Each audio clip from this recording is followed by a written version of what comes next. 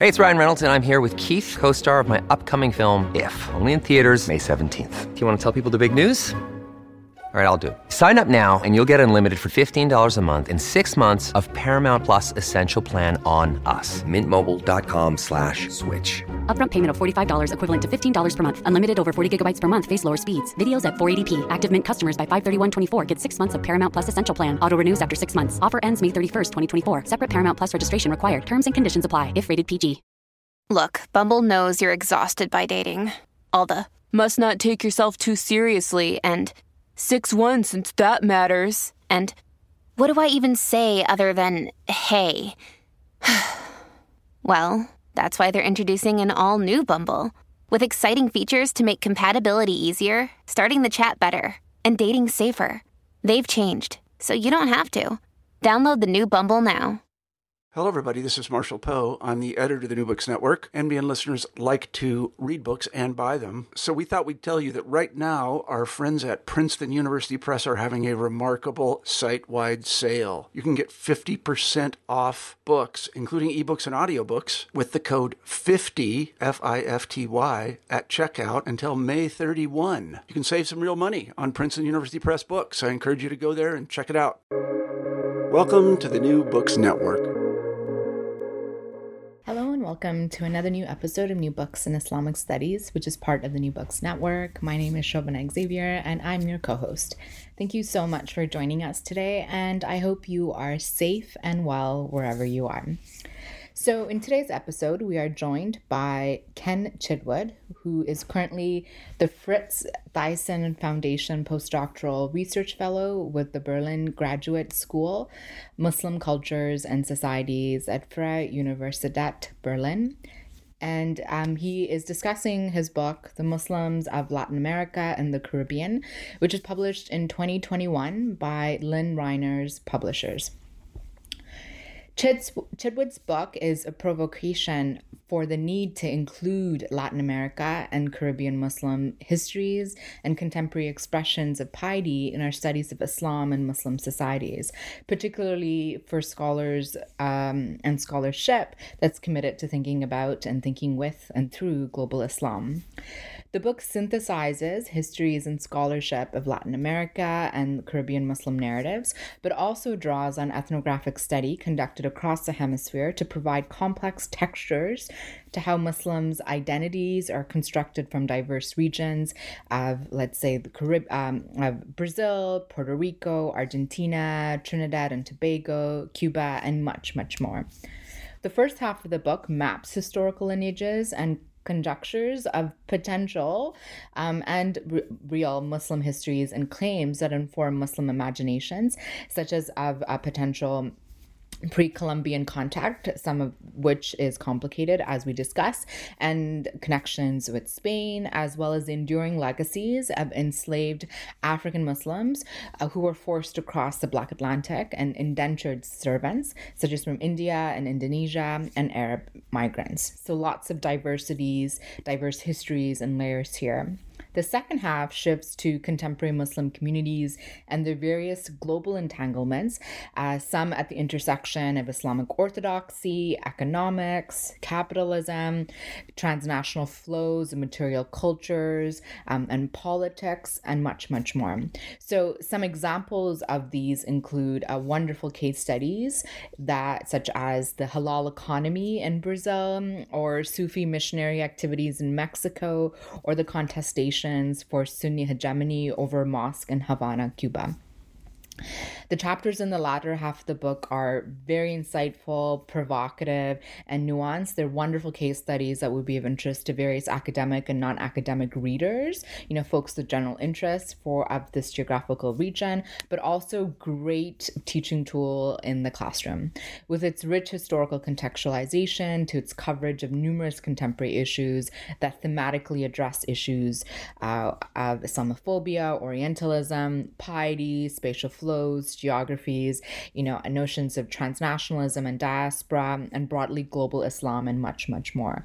This book is definitely a must read for scholars who work on Islam at various intersections. In our conversation today, Ken and I spoke about his intellectual story and what led to the writing of this book, some methodological practices that informed his scholarship, his broader interventions in globalizing our studies of global Islam, and, some ways in which you could use this book to teach in your classrooms. So without further ado, here's my conversation with Ken Chitwood about his book, The Muslims of Latin America and the Caribbean. Hi, Ken. Thank you so much for joining us on the New Books in Islamic Studies podcast. How are you doing? I'm doing swell. Thank you so very much for having me on. I know it's cliche to say, but this is a real humble honor to be on the New Books Network and to be able to talk about this relatively new book. Yeah, no, I'm excited. So there's I had two experiences reading the book. One of it was oh, wow, I didn't know that happened. And the other part of it was me taking notes to be oh, I need to refer to this or follow up on that. And it was just such a wonderful and accessibly written book, The Muslims of Latin America and the Caribbean. So I'm just excited to really pick your brain more about it, the process and all that. You may know we have a tradition on our channel to ask a little bit about your intellectual journey. So I wonder if you could tell us a little bit about who you are and what led you on this path and what really led you to write this fantastic book. Yeah, of course. I kind of always talk about three hats that I wear, or kind of three professions that I dabble in. I still haven't decided what I'm going to be when I grow up. So I work as a scholar of religion, and I'm just, gobsmacked that I get to do that professionally, working with research centers and different groups in the academic study of religion. But I'm also a religion news writer.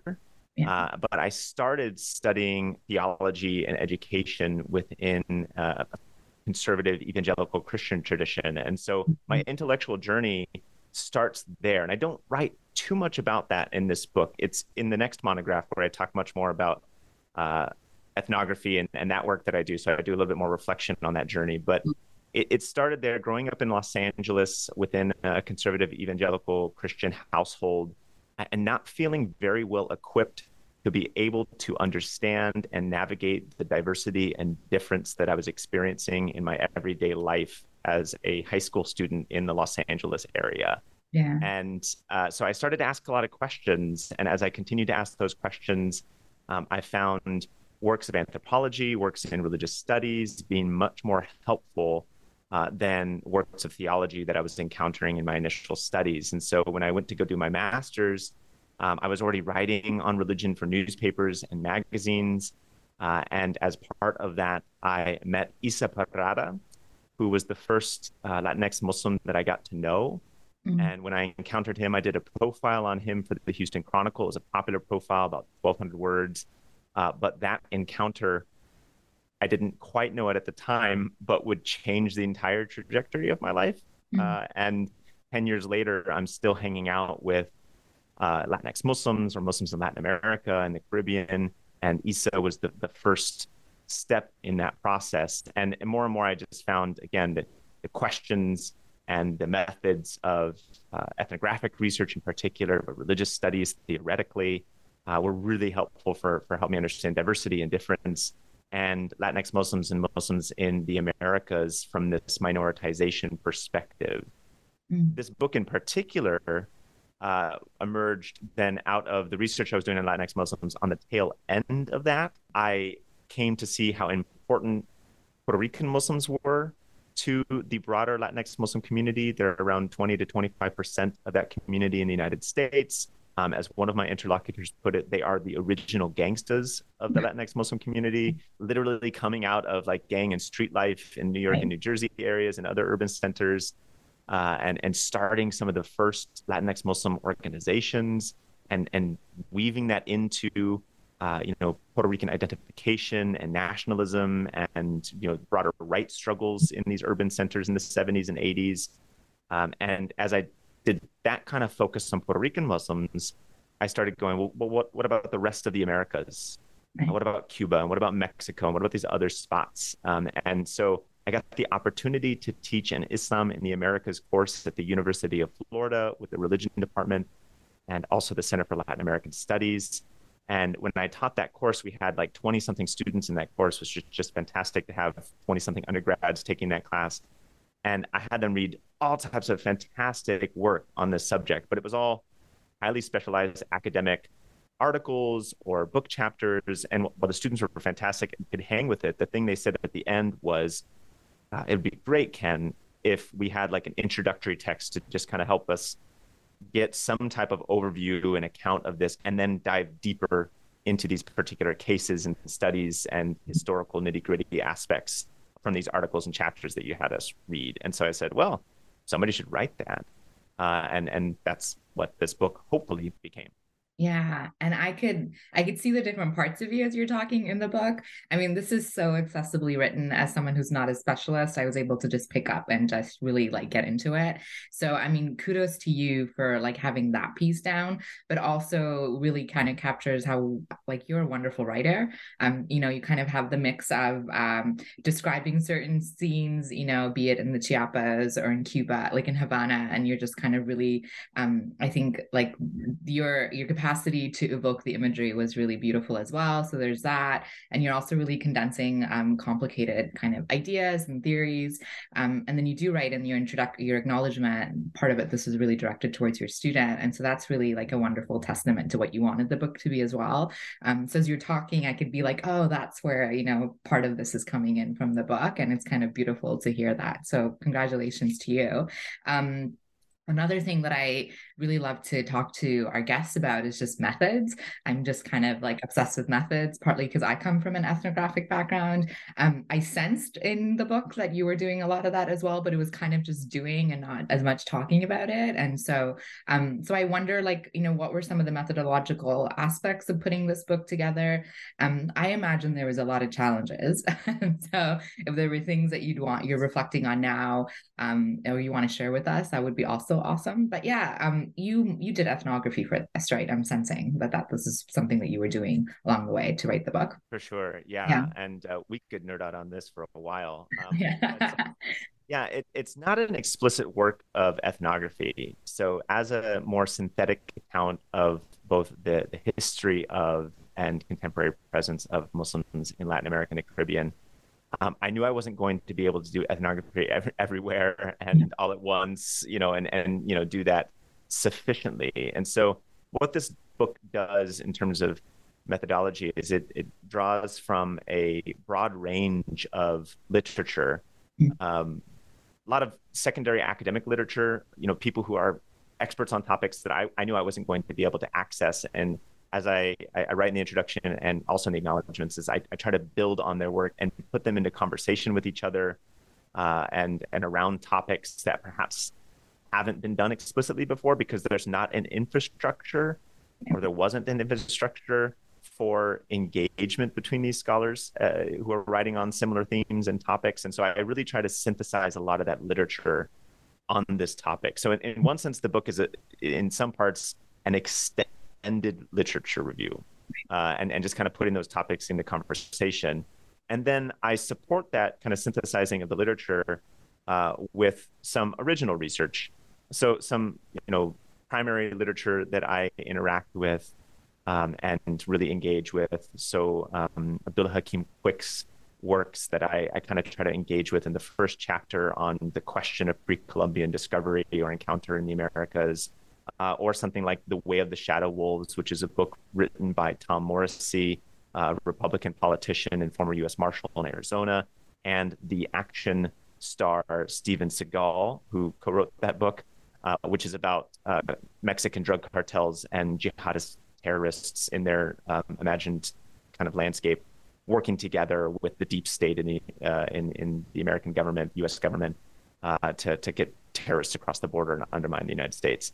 So that's a primary piece of literature that I dive into a little bit. But then, there were also then these other elements of ethnographic research that I did in Cuba and in Puerto Rico and in Mexico and in Brazil and among Latinx Muslims in the United States that I bring in. And those shaped particular chapters specifically, the one on Cuba, obviously very much shaped by that. And there's an extended ethnographic account there, or a section called Everybody Knows Salim, when I'm talking about Arab migrants to the Americas as a whole.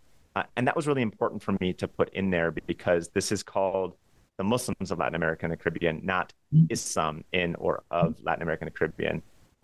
There's other books that are written with that title, and that's great, and they're fantastic. I'm thinking about Aisha Khan's edited collection with the University Press of Florida. Fantastic book that I use for that class. I still reference it almost every day in my own work. But here I really wanted to focus on the Muslims in particular. So I found ethnography being the way to do this, and to tell stories of particular Muslims that are essential to this story. And it is their story, right? And so I really wanted that to come to the fore at times. And that's even also the case with the opening ethnographic account that I start the book with, from Luis Aldea, where there are Muslims present at this festival in multiple ways. There are Muslims who were present there with me, that attended the festival with me, but then also there are Muslims being represented as particular characters in this festival that I opened the book with, that are long gone and were imagined in many ways and are forgotten in some ways, and talking about that very process. And multiple people said that those have been their favorite sections of the book, these ethnographic accounts. And that warms my heart, because I am an ethnographer, first and foremost. And so, I'm really thankful that those sections have spoken to people, and that they are perhaps some of the stronger aspects of the text, because that's where I pour in a lot of my effort, and a lot of my blood, sweat, and tears, and a lot of sweat when I was at that festival in Luis Aldea. It was a mid-July festival in Puerto Rico, so it was a lot of sweat, FYI. No, I mean, I agree with folks who are commending you for the ethnographic pieces. I mean, Coffee with Salim was probably one of my favorites, and I still have like the image of the appliance store and you unloading appliances from the truck. Like, it's in my head, right? And so, and the same with you going to the mosque in Havana in the midst of the festival and the heat and all of that. Not the festival, but I guess folks who are performing outside, and then you going in and the heat. And so, yeah, those images, I think the way that you've written it and the way that you've described it, because you were there, have ended up sticking with me. A mist of other things, right? But yeah, that's, I think, one of the things that ethnographers can do so well, is to really get us to the place, right, through books. And so I definitely enjoyed that aspect of the book as well. Can you help our readers, maybe if they don't know what Latin America and Caribbean is, like what kind of, you talk a lot about in the book as hemispheres, but what are the geographical spaces or regions that this book is really, I mean, I don't want to say bound by, because that's what you're trying to transcend, but like if we were to start somewhere, how would you help us kind of start in a particular geographical space in terms of the stories you're telling? Yeah, I mean, this book, as you rightly identify, is definitely situated within a literature that questions areas, studies, rubrics, right? And wants to deconstruct those in part. And so, yeah, it does play with our conceptualizations of what counts as Latin America, the Caribbean, the Americas as a whole. And I'm not new in that, right? I'm stepping into a long line of scholars who have been doing that work. And this is a way to further deconstruct these categories, these areas, these regimes that we've built through, colonial archives and histories and, contemporary academic departments that are the legacy of those. But as I write in the book, and as my PhD supervisor, Terje Østebø, often said to me, there is a there. So there is a there. And so I want to identify that, and I want to lock that in. And so it does focus on Latin America and the Caribbean in general. And that would include everything, I'm going to say this and it's immediately wrong, everything south of the U.S.-Mexico border, right. And in the Caribbean Sea, and down. But at the same time, it keeps, because it has to, broader geographies in the purview. And there's a whole section that focuses on Latinx Muslims in the United States, right? And that's explicitly part of this book, because I see it as part of this broader American hemisphere. But then there's also some references to, Canada, and that very brief. I don't go into it very much, but keeping as part of this kind of longer hemispheric vertical dimension. Then there's also those horizontal dimensions that after the book I'm even more interested in, which are these different connections between Muslim communities in Latin America and the Caribbean to other parts of the global Islamic landscape. And that's one of the central arguments of the book, is that Latin America and the Caribbean should be seen as representative sites, or different places within Latin America and the Caribbean should be seen as representative sites of global Islam. And I'm using the language of Alia Khan here. And they should be seen at the same time as interconnected with these other places, whether that be West Africa or different ports and places in Europe, or that be South Asia or elsewhere in the Middle East, North Africa, et cetera, et cetera, et cetera. There's a map that I produced after this book as part of a related research project that just mapped all the different Islamic centers, mosques, outreach places, et cetera, of Muslims in Latin America and the Caribbean, as a way to visualize the presence and the spread of Muslims in the region. And then I did another aspect of this project where I just made connecting lines between these mosques, Islamic centers, organizations, institutions, et cetera, and the people who financed them, the people who built them, the people who populate them, the people who run them, the different landscapes or ideascapes, mediascapes, technoscapes, to use Arjuna Pattari's scapes of globalization, that connect them to other parts of the world. And the map got very messy really quick because there's connections all over the globe. Right. And so this book starts to move us in that direction. I don't think it moved us far enough. So that's why I'm kind of continuing in that direction now. But yeah, so I don't know if I've really helpfully answered your question, but Latin America and the Caribbean. So it includes a lot of different nation states and histories and cultures and people groups that we would often associate with Latin America and the Caribbean. So it hones in on Cuba. It hones in on Mexico. It looks deeply at Brazil. It takes a look at Argentina. It takes in the Anglophone Caribbean as well, Trinidad and Jamaica, and it looks at Suriname at some point in time as well. And so, it does take in a lot of different geographies across what would be traditionally known as Latin America and Caribbean, but always keeping these other places and people in the purview because they're interconnected, and that's part of the central argument of the book. Yeah, and I think it's one of the things that I really appreciated as someone who thinks really about diasporic religions and transnationalism and dynamics of global and local. I think the book, like as a key thread through that, weaves it through each of the chapters really wonderfully. And you're, playing with a lot of interesting like terminologies of tensions of the diaspora, or, one of my favorite ones, and it's in the conclusion, so we'll get to it later, but the idea of globalizing global Islam, like what does that mean, right? And so you're really kind of pushing the readers to think through this. And one of the ways you do that is that the first half of the book is a historical section where you're kind of setting up a certain kind of the layers or the textures of where this kind of contemporary moment that you're guiding the readers through kind of really exist.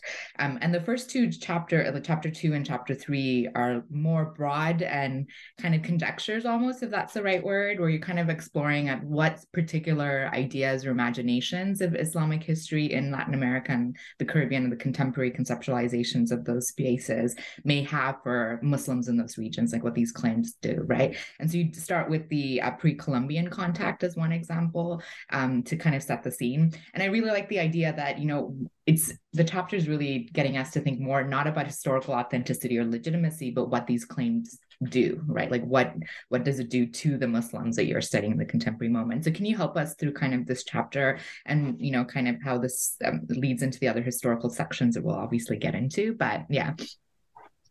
Yeah. Thank you for asking about this chapter, because this was,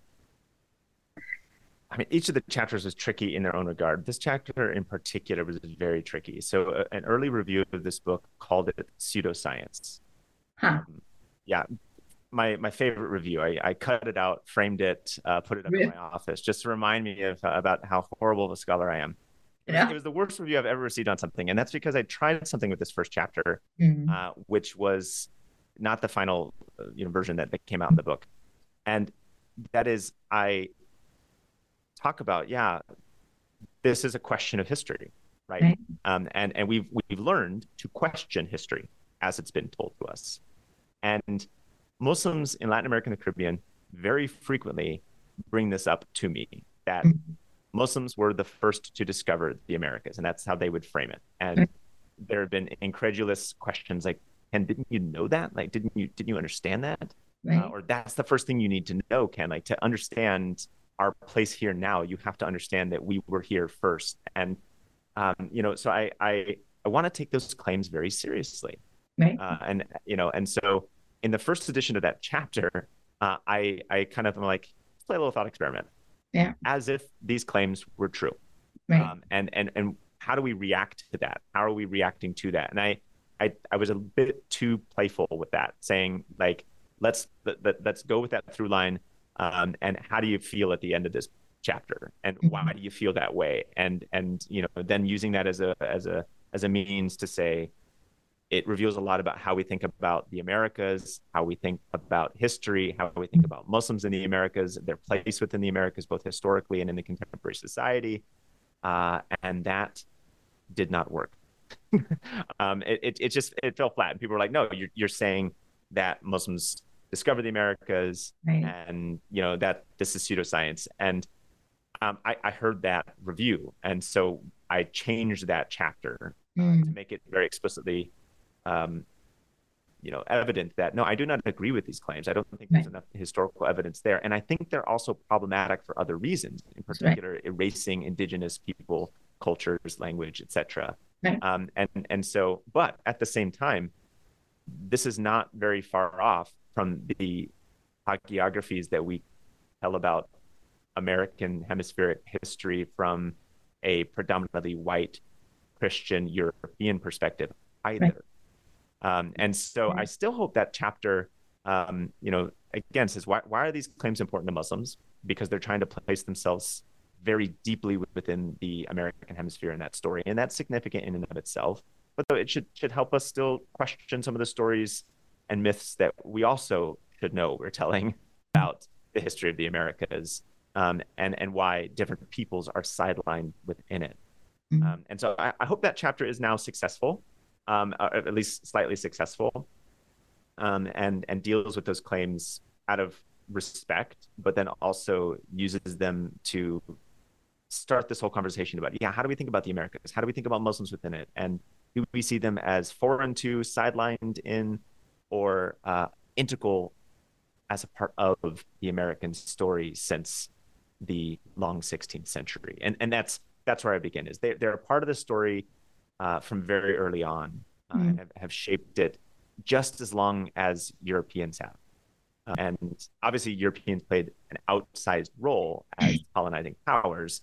Muslims were there. Muslims were present, whether in the imagination or embodied.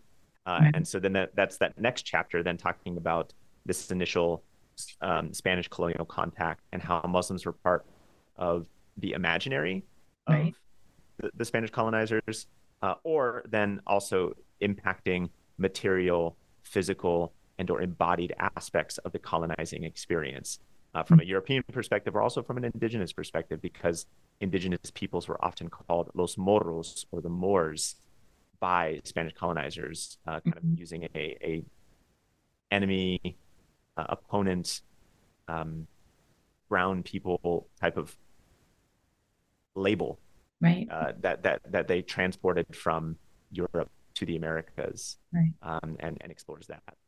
Yeah. And I think it's interesting that you got the feedback that you did. And I could now, as I'm rethinking how I read the chapter, it makes sense of why you were trying to constantly kind of say, we're talking about what these claims do, as opposed to making a claim that you are like, I don't necessarily believe in this, right? But it's just like, this may not be historically what happened. But the idea of, what constitutes archives, what constitutes history, right? Like, what do we do with stories that are told? And you get get this a lot in kind of studying Islam in kind of the North America context, be Canada, South America, or the US, right? In terms of who's the first and who got here first. And there's a lot of kind of colonial approaches to the ways that we tell stories. So now I'm also like reprocessing that first chapter. So thank you for that. I appreciate it. No, but I'm sorry that happened. It happens. And again, as part of a methods type of thing, I use that as a thought experiment in my class. That's how I started off my semester. Right. It's basically like students are coming in with all types of received histories.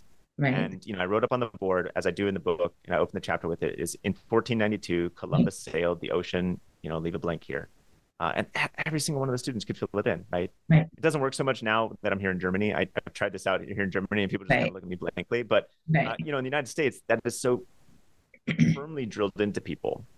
And that little limerick, a lot of really damaging, destructive colonial history, but then also sidelines other stories. And so, again, thought experiment in the classroom worked wonderfully. Transporting that into a chapter failed miserably. So then I'm like, every other sentence, I'm like, these claims are not, solidly evidenced. They're not backed up, and again, you got to learn to speak to different audiences, right? And that I learned that lesson. I don't know if it's the hard way, but in a good way. I learned it very clearly. Yeah. Well, now it totally makes sense as well. Well, and then you shift from kind of the making, like, with Spain and the pre-Columbian context to also the influence of what happened with the transatlantic slave trade and the influence of West African enslaved peoples, right? Like, this is another layer of history that really, diversifies like the way we can think about Islamic history in Latin American and Caribbean context, which really I think is fascinating. And so, I think, folks like Sylviane Diouf and others have written a lot about the ways in which the history of enslaved peoples in the Americas and their stories of Sufism, stories about how Islam and how a lot of it really doesn't survive across the generations, right, for various reasons. But here in this chapter, you're also talking about how there is influences and legacies of it, and so what are some of those legacies and what are you trying to get across in terms of also highlighting this other thread to the historical context? Yeah. So after moving on from kind of the Spanish colonial histories and legacies, moving into this next chapter is really where I relied the most on other people. I think this is one of the areas of this field, if you call it that, of studying Islam and Muslims in Latin America and the Caribbean. This is where the most work has probably been done, right? As part of a broader, let's say explosion, but a broader kind of movement of Black Atlantic scholarship and looking at the transatlantic slave trade and enslaved peoples, and that I really just relied on all these wonderful works that have been done, and I make that pretty explicit at the beginning of the chapter, saying, here are some key works. I'm going to throw in a few others that are a little newer. I mean, there were even other literature reviews that had already done this work. So here I'm really standing on the shoulders of tons of people who've done this work before me. And again, just trying to put it in a synthetic narrative format. Some of the things that we I've tried to play with here, and I hope the readers kind of pick up on, is there's been this discussion of how for a while, enslaved Black Muslim people were so often linked to rebellion and revolt. And there's been some pushback in the scholarship on that about we shouldn't reduce them to that. Right. I agree.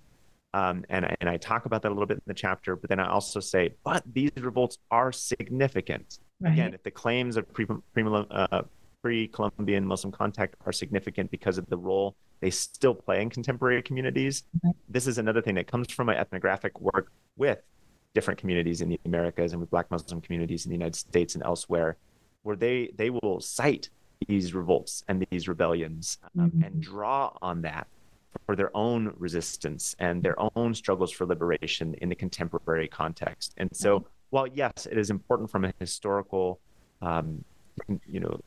constructive and academic perspective to not reduce enslaved Black Muslims to rebellion and revolt, and how that worked within colonial orders to, again, paint them as the rebellious other. Yeah.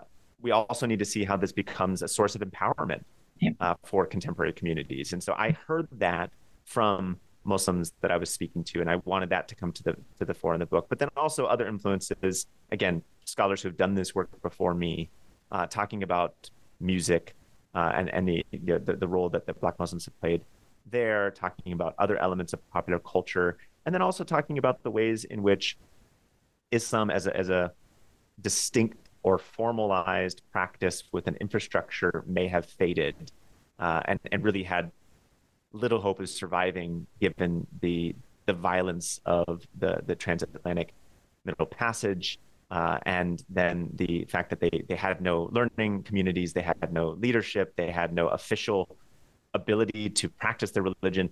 Although that died out, there are some spurs and some hints and some reverberations that exist in other religious traditions or in broader kind of cultural rituals and practices that exist today. And I think one really rich area of further research is here too, is I think it's kind of the holy grail of this field of research is if we can find more explicit connective tissues between these enslaved Black Muslim communities and their descendants and the emergence of Black Muslim communities in the 19th and 20th century in the United States and elsewhere. They may not exist. And I think a lot of people say, yeah, it probably died out, and this is a new startup of a different kind, and there's some influences that exist there, and they exist within the same ecology, but we can't think of them as connected through this person or this lineage or whatever. Right. But they might exist out there. And I think what a wonderful thing it would be if someone was able to dig into a new archive or find some new information that I don't know, other scholars don't know, that people have not been able to find yet. And that's why I wrote this chapter in particular, was to say, here's the story we know so far, but what else is there to find here? And there's so much excellent research. There's various PhD candidates I know in the United States right now who are doing work in this area, uncovering new aspects of this story. And that gets me more excited than the chapter I wrote, is to say, here's what's happened so far, but where can we take this research in the future? Because there's so many different spurs that we could go down and so different roads we could explore.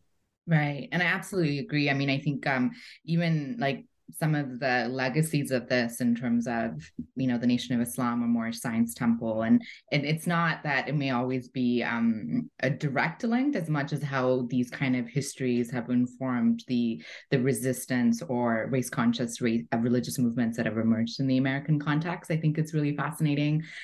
A lot of Black Sufi movements in the US also have a similar tendency, especially if there's Sufis who have come from these contexts. And so I think, like you, I'm also like awaiting folks who are doing some of this amazing work and really mapping it out, because I just think it's fascinating and there's so much there to explore. And so I think that's wonderful as well. This chapter was fantastic. I should say, I think each individual chapter, and you probably intentionally did this, are chapters that could easily work in course syllabi, courses of, various aspects. And I was taking notes of how I could incorporate this one chapter in my Islam class or something like that. So I think it's written, both that it's part of a broader narrative, but it's standalone enough that they can be individually assigned as well. So in case our listeners are wondering how to incorporate this book, but we could talk a little bit about pedagogical practices towards the end. The last kind of bit of historical context that you provide is around indentured servants and immigrants. And I really loved this chapter because there's really I think this is what I knew the least about. And so this, I think, provided me really wonderful context that I didn't know a lot about, in particular in terms of connections with, indentured servants coming from Indonesia or India. But I also, and the Arab Muslims as well. But I have to ask you to tell the story about Salomon the coffee. So I wonder if he's a good way to help us kind of set this chapter as well for our listeners.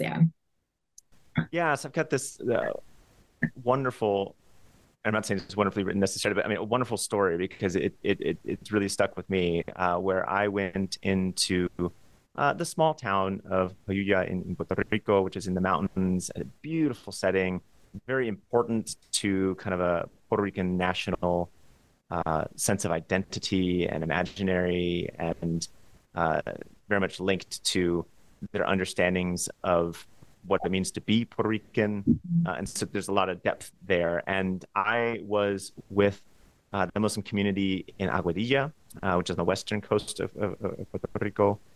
And they said, oh, you need to go visit Salim and Radwan in Jayuya. You need to go there. And they gave me a number, and I texted the number. And they were like, yeah, sure, come up on Friday. Sounds great. And I took my car and drove up in the mountains, swerving little roads to get up there. Beautiful scenery the whole way. And I got to Jayuya, and then I said, okay, where should I meet you? And they're like, oh, just come to the appliance store. And I was like, okay.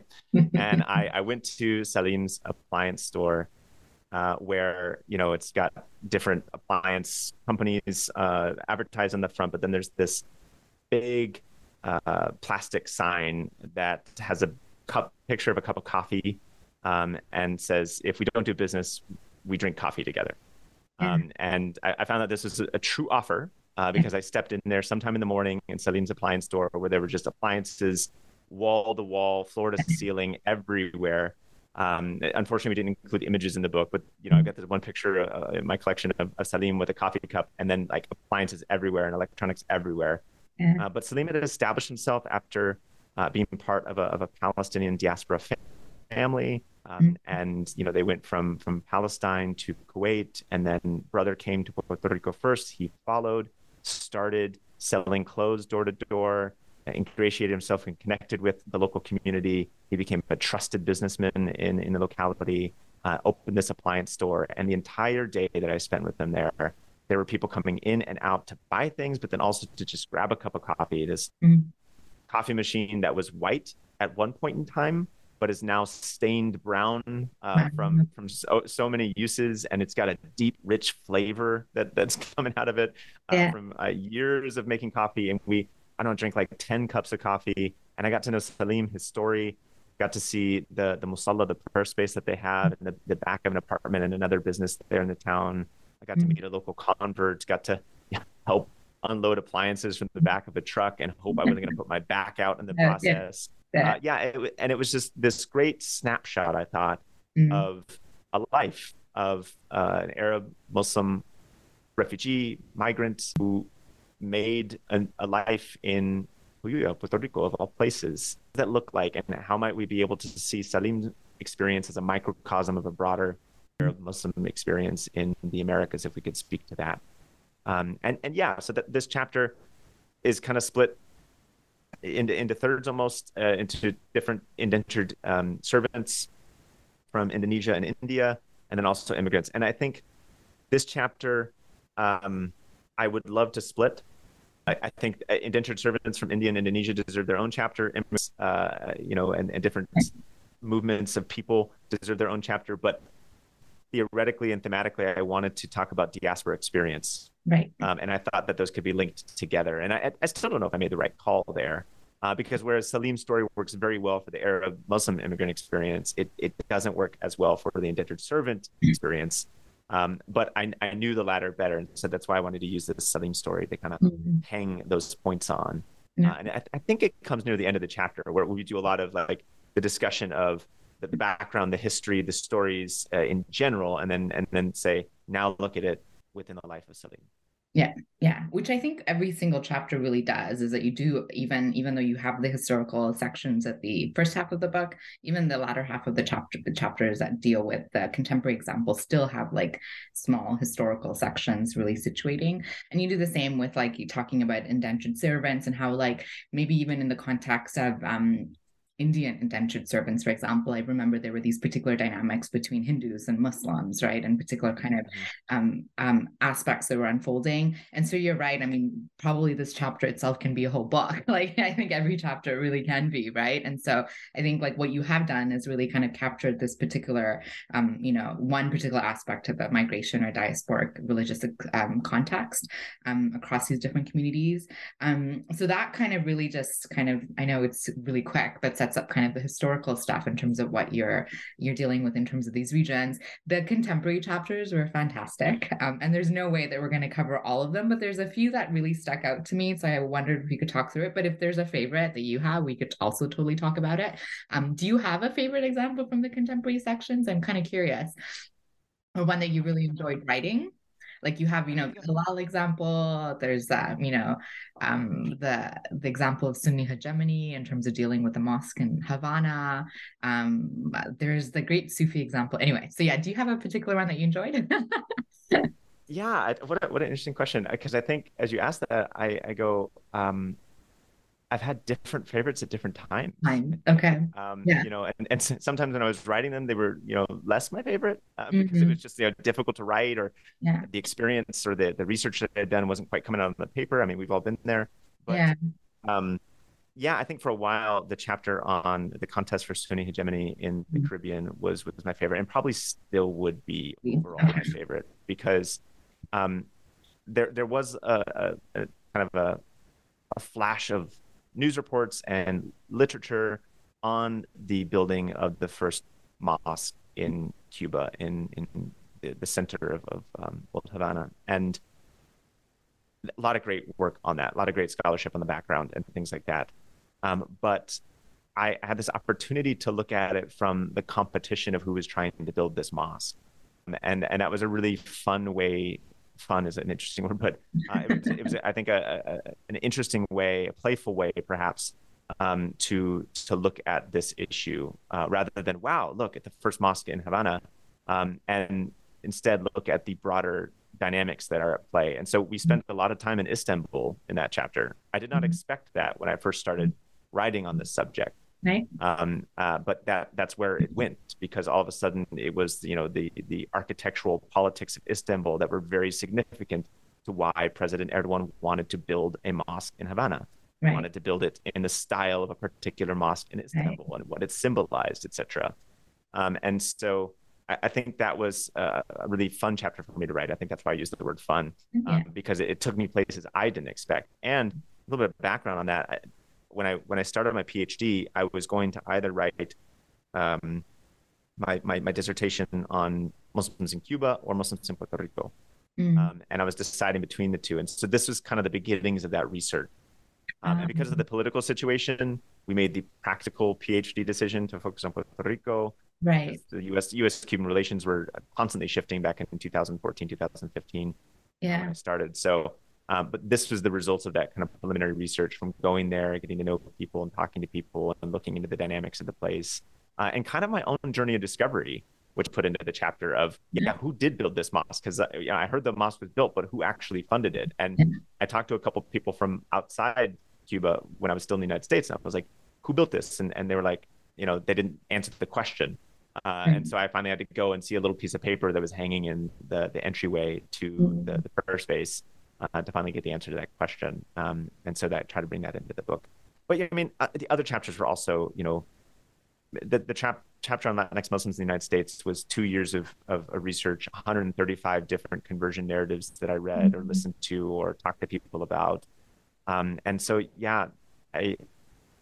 what a valuable thing to sit with 135 stories of people changing their entire lives. I still am just awed by the fact that I got to sit with that, and talk with those people and learn those stories, and then to try and condense that into a chapter, and to try and do that justice.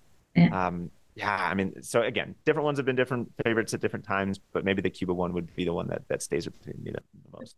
Yeah. And that as I hear you talking about it, I could totally understand. And I think the way you caught the dynamic between Saudi Arabia and Turkey, and kind of the global kind of game of who gets to be the right Sunni kind of nation state, and all the politics around it, was also fantastic. And how that's playing out in the context of, Havana, again, like totally was like, wow, this is again really getting at what you're trying to talk about.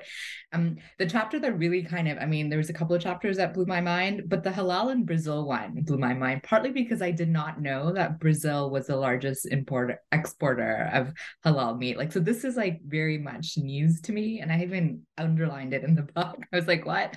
So like, what is happening in this chapter? Like, what is happening in Brazil? What is happening in the halal market, consumption, commodification, economy? Like, what a great chapter again. But that one also was fun to write, because it involved eating food in Brazil as well. So when I went to Brazil, I said, I want to go in search of halal food.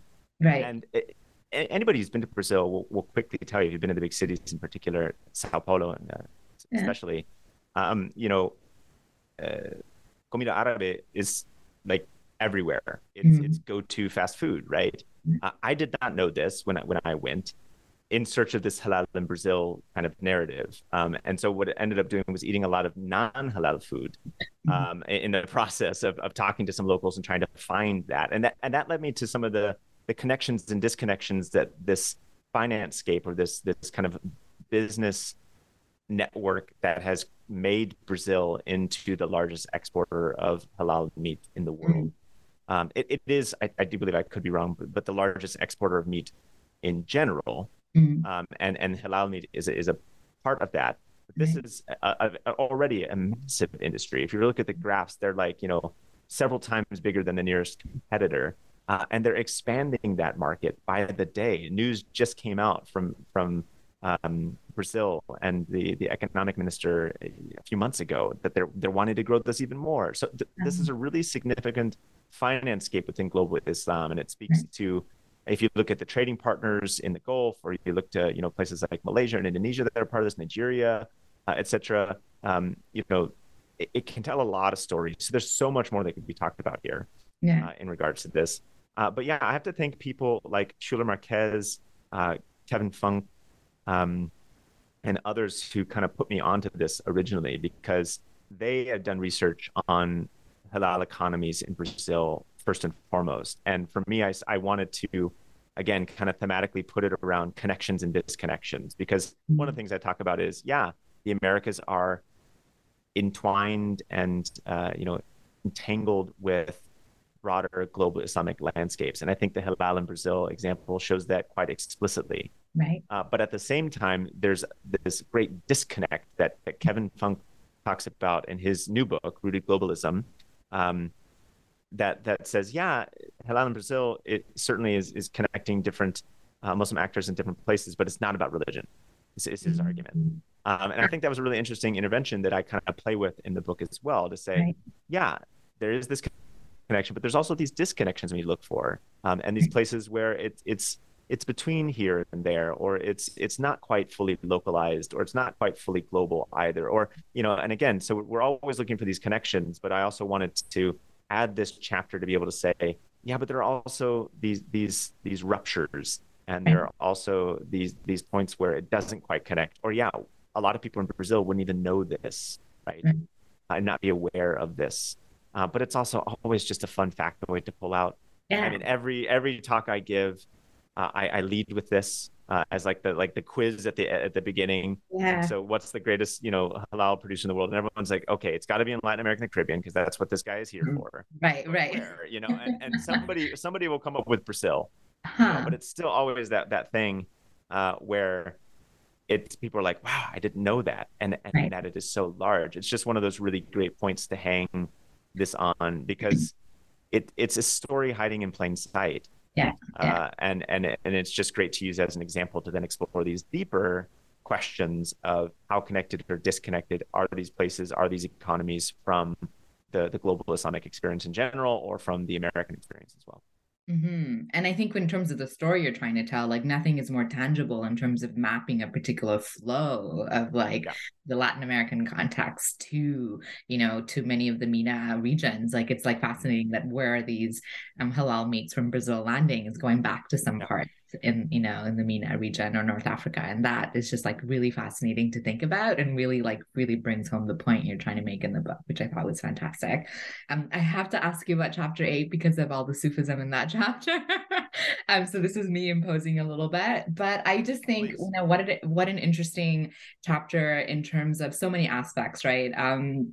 The narrative of the Chiapas and what's happening in terms of, you know, the revolution. And so then you have these indigenous community members who are gravitating towards Islam, but partly because there's these missionaries that have perhaps a Sufi agenda that are coming in, Ian Dallas, or Sheikh al-Sufi, like, you know, so there's this like really fascinating narrative with multiple threads of kind of resistance, of indigenous communities, and like a really small context. So I was was really kind of also blown away by this story, partly also because you're trying to kind of indicate that this is a story about agency, not really the fact that these missionaries are coming in and imposing kind of a system or a narrative or kind of some form of control, which it can be, right? When you have missionary movements that have a little bit more of a political mobilization or clout or social capital involved, they could do that. But you also are kind of reframing and say, well, what are these moments of agency that are coming from these communities who are choosing and to like buy into the story that is being told that has like a particular Sufi interpretation of Islam, I guess. But I don't know if I got that right. But again, another great chapter. Yeah, I'm glad, especially with your expertise and background looking at Sufi communities. I'm glad this one, vibed with you as well. Yes. It's not, my area of expertise in particular, but yeah, I think that's what really drew me in, as I definitely wanted to have a chapter that looked at Sufi communities. One of the things I tried to do with the book, and it didn't make it so explicit, I mentioned it in the introduction, but I really wanted to show the variety of traditions that exist within the Americas. I mean, if you can find a tradition or a community or an ideology in the global Muslim world, you can find it in the Americas. And I wanted to have everyone represented, whether they were Salafi or Sunni, Shia or Sufi or somewhere in between and beyond. I wanted to have that represented. And so this chapter became the chapter to focus on. There's so much on the Muslim community in Mexico. It is such a rich context. And in some of my newer research, I've been able to start doing research in Mexico, which I've always wanted to do, and do a lot more firsthand stuff there. But yeah, Chiapas was a great example. And then the Sufi community in Mexico City was a late addition. But it was because looking at the analysis that others had done and looking at the multiple stories that have been written about the Muslim community in Chiapas, that I said, yeah, this is a story about agency. This is a story about Mexicans seeking a better world, and using the resources at hand, whether that be from evangelicalism or Zapatistas or these Murbatun missionaries who came to town one day, and then I said, well, looking at these other stories about the order, the Jerahi order in Mexico City, I suddenly saw that story in the same light. And so then it was, okay, let's put these into conversation. And this is a great opportunity to spotlight city and rural, and say, yeah, not so different. Because I think there's also a tendency in talking about Chiapas, it's like, oh, those poor rural Mexicans. And I'm using that in air quotes or square quotes, right? That's the narrative that sometimes comes out. Right. And I wanted to avoid that in my work. And one of the ways to do that was to do this comparative stuff with urbanized, kind of feminist Sufi order in Mexico City, of all places, and to then put those into conversation with each other and see how they're both trying to build towards something more than what their current context gives them. These Sufi traditions and practices help, but also hinder in some ways in that process. Yeah. And I mean, I also like in your concluding chapter, one of the things that you say in terms of what future research can do is more of kind of looking at Sufism and the Latin American and Caribbean context. I'm also like exclamation point, like, yes, we need that. And so I don't know, like, did you find more? I mean, you list some of the things that you found in terms of the diversity of tariqas and groups that are kind of present, but were there like other interesting stories that you had that you didn't include in the book that related to Sufism at all? Yeah. So later in the stages of this book, Mark Sedgwick, who is a Europe-based scholar who's done a lot on neo-traditionalists and esoteric groups and things like that. He wrote about this landscape of Sufi communities in Latin America, and he published a piece on this that I cite in the concluding chapter. So this was later in the game. As part of that mapping project that I talked about as well, I was looking for all these Islamic centers and mosques across the region. I also found tons of different orders and communities, Sufi communities and orders across the hemisphere. And I was like, whoa, there's a lot more going on here than I thought. I thought the Chiapas example was like not only a great example, but also one of the few I could find. That was kind of the perspective when I started with that. And then to find, oh no, they're all over the place, from Chile and Uruguay, Mexico, in the Caribbean, in the United States, and also so many different other types of lineages that exist there. And those lineages often be very important in Sufi studies. And in this chapter being important, connecting New York and Mexico City and Turkey again, and then like in Dallas and Scotland and South Africa and Spain and Mexico as well. But then you look at these others, and my gosh, it just expands and gets ever more complex. So I think this is one of those areas where somebody could just have a field day, diving deeper into Sedgwick's work, and basically he sets it up. I mean, I interviewed him for a newsletter that I published on this theme, and he said, yeah, I basically just did it because I couldn't avoid seeing it all. And so I published it, but basically just said, somebody run with this. And so it's just sitting there for someone to pick up and take and write a book, do a dissertation. Several dissertations are possible here. I mean, that was really exciting. And I said, yeah, there needs to be more done, but I'm not the one to do it. So right. Yeah, and I agree. And I think Marta Dominguez Diaz has an article that's also come out that looks at a particular group, I think, as well. And so there's some scholars working on it. But I do think, I mean, if there's any listeners out there, PhD students who are thinking about, projects and stuff like that and, work in this region, I think Sufism is definitely a great project to pursue. And I think there's a lot of people who would be interested in reading it, myself included, and yourself and Mark. And so, awesome. Yeah. Again, we are not able to get to all of the pieces, and I'm also mindful of the time, but like stepping back a little bit, we've kind of given a little bit, little insights in terms of some of the things that your book does in terms of focus. What do you really want our listeners, but also, readers to take away from this? And one of the things I had mentioned earlier was this idea of like globalizing global Islam. So it's like, is that one of the things that you're hoping is like the bigger goal? And what do you mean by that? Or what are some other things that you hope readers will take away from what you've done or started to do? I make it pretty explicit in the introduction, 3 points that are the core of this book, and that is that Islam and Muslims are not foreign to the Americas, but an integral part of its story and its development.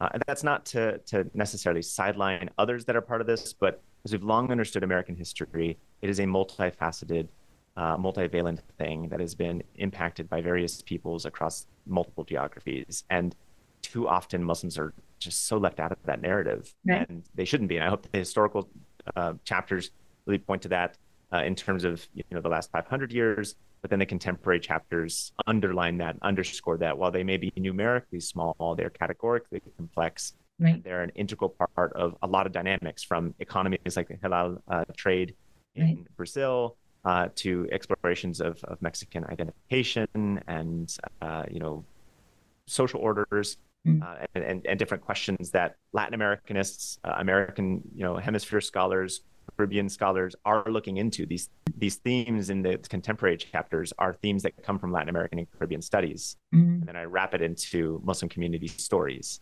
and so I try to make that argument. Second argument is that Latin America and the Caribbean are part of this global Islamic landscape, that these places and these peoples that I talk about are representative sites and representative examples of many of the dynamics we see at work within the Ummah in general across the world. And this line that I have in there where we need to further globalize global Islam is, I remember I wrote that, I presented that at some conference, and it was one of those, this is more of a comment than a question, responses that came after that oldie but a goodie gem of a conference response. It came out and says, hey, that's kind of offensive because there's a lot of us that have already globalized global Islam, and that, and I hear that. I mean, I studied under people who did this pioneering work in terms of sub-Saharan African Muslim communities, and said, yeah, there's a lot more going on with Islamic Muslims south of the Sahara, and we should pay attention to that. And that has already been, a field that's 20, 30 years deep in that kind of argument. And I think that needs to happen here now. We can't pat ourselves in the back and say, yeah, we talked about global Islam. We look at Islam in terms of globalization. Well, there's a lot that's still being left out. Not only in terms of data points, which I think this book introduces a lot of new data points into people's understanding of what Islam and Muslims around the world constitute. Interesting factoids that you can pull out at a cocktail party, but then also theoretically, I don't think we can conceptualize global Islam without thinking about the Americas. Right. because this is here where perhaps, as I talked about in the book I'm working on now about Puerto Rican Muslims, this is the Ummah and movement, Right. in some ways that we couldn't study, or we don't have the archives of for a couple hundred years ago, but it's happening now in some of these contexts. So we have a great opportunity to pay attention to it, and to theorize global Islam in new ways. And so that's the third point: is once we see the Americas as part of global Islam and global Islam as part of the Americas, we can think about them both in ways that are beyond me, and are beyond this book as well. And I hope this book is just a provocation to have us think in new direction. So if you're somebody who's in Islamic studies, pay attention to the Americas. If you're somebody who's in American studies, Latin American studies, Caribbean studies, etc., pay attention to Islam and Muslims. Right. Is kind of the end point. Yeah. And I think as I hear you talking and as I reflect on your book as well, I think a lot of it is also like the stance of what are we erasing when we don't pay attention, which is this like rich plurality of Islam, right? And the ways in which culture, the ways in which personal piety, the ways in which geography inform our sense of what we think Islam is. And so for me, almost, with a book like this, it's like what happens when we start with Islam in Latin American context or Caribbean context, as opposed to starting about teaching Islam from from Saudi Arabia or Turkey, right? And I think that's what a book like this does, is say, well, what does halal practices look like? What does it mean to be Muslim for indigenous communities, right? And so I think that's just really, for Islamic studies scholars, especially those who teach Islam, like I think that's part of our responsibility as scholars, right? And teaching religious studies is like to be really conscious of these realities in terms of not only race and culture and gender, but also in terms of destabilizing kind of colonial perceptions of what religions are supposed to be, right? Yeah. And I think you've kind of given us like a tool in which to do that, and kind of in a very accessible way. Do you have any advice for maybe listeners who are potentially teaching courses that align with some of what you've done in this book? Have you used this book in teaching your own courses? Like I know you mentioned you taught a course, University of Florida, where you had one of these 20 wonderful students who you kind of wrote the book for, but do you have any advice for maybe using the book if you have used it yourself? Yeah. I wish I would have had this book for that class. And one of the best experiences with this book was having a student who was in that course be one of the respondents at the book launch, because they are now working on their own PhD in political science. And to have them respond to this book with now their added years of research and experience. And I quasi quote them in the book. They didn't want to be quoted directly, but they were the ones who asked at some point in the book, well, what does this matter? And in the conclusion, I'm like, yeah, well, I mean, this matters for political orders and societal conversations that we're having right now. I think it's relevant to some stuff beyond the academic discussions. And they say, yeah, but what does it matter? What does the knowledge matter? And that was just a wonderful experience to see them interact with it these several years later. But yeah, I have used it to teach as well. So I taught another Islam in the Americas course at the graduate level here in Germany.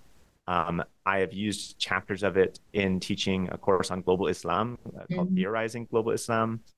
So I used a couple of chapters from here, one from the historical, one from the contemporary, to help students who had no background history or knowledge of Islam and Muslim communities in Latin America and the Caribbean, to then help them theorize global Islam in new ways, perhaps with these chapters as examples. And yeah, I'm glad you picked on the fact that I really tried to make it so that you could pick up any chapter and use it in a different course. I know that not every university is going to have an Islam in the Americas course. I wish they did, but I know that that's not going to happen. I think that could happen at universities where you've got a Center for Latin American Studies, a Center for American Studies, and Islamic Studies department or Islamic Studies, chair within a department or whatever it might be. There's some great fodder for co-taught classes or new classes that you haven't taught before in here, I think. And so definitely encourage people to do that. But then, yeah, if you're teaching a course in Latin American Studies, I think there's something in here for you, because I touch on themes that are relevant to that, but from a new perspective. And then also, too, if you're teaching an Islamic Studies course, there are some perhaps novel and not so tried and true examples here where you could really extend what students imagine as possible or part of Islam, and perhaps also in some ways more relevant to their experience if we're teaching in the United States in particular. I really enjoyed, again, having that former student respond to the book. But I think sometimes when I've talked about this with student groups at Florida International University, or I got to do a presentation with, I won't mention the company, but with like a company's like diversity day was basically what it was. They had me come and speak on this book. It's a global investment company. And there were like hundreds of employees on the call. And I got to teach this book, which was ridiculous. And I did that. And the best part of it was all these people who are like in investments and working for firms all over the globe was all the people from, Mexico or, Brazil or Argentina, or people who had migrant backgrounds or heritage from those places. They were like, man, I never knew this, or I didn't understand that, or I hadn't seen that before. Man, it's making me wonder about my name, like my last name, Right. Matamoros or whatever. Like, where does that come from? And those are really cool experiences too. So I think in the United States, you have an opportunity to perhaps use texts like this to connect with your students in different ways. Who may not have other points of connection from their own heritage or their own background or their own stories. And I saw that come through when I presented about this book in an investment company, which I never imagined I would do when I wrote it.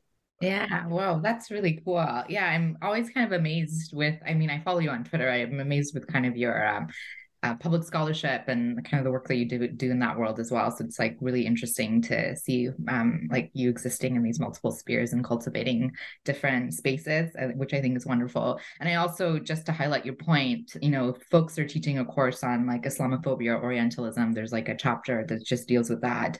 In Argentina, which I think is great, or I'm thinking of teaching the halal chapter in Brazil with my Islam class, intro to Islam class. I think that would be a great way to kind of talk about and think about what it means to practice halal consumption, right? And so I think it doesn't even have to be based on the hemispheric focus. It could really be also topical and thematic as well. So I think there's lots of different ways to explore and engage with this book, and I definitely encourage folks to do that.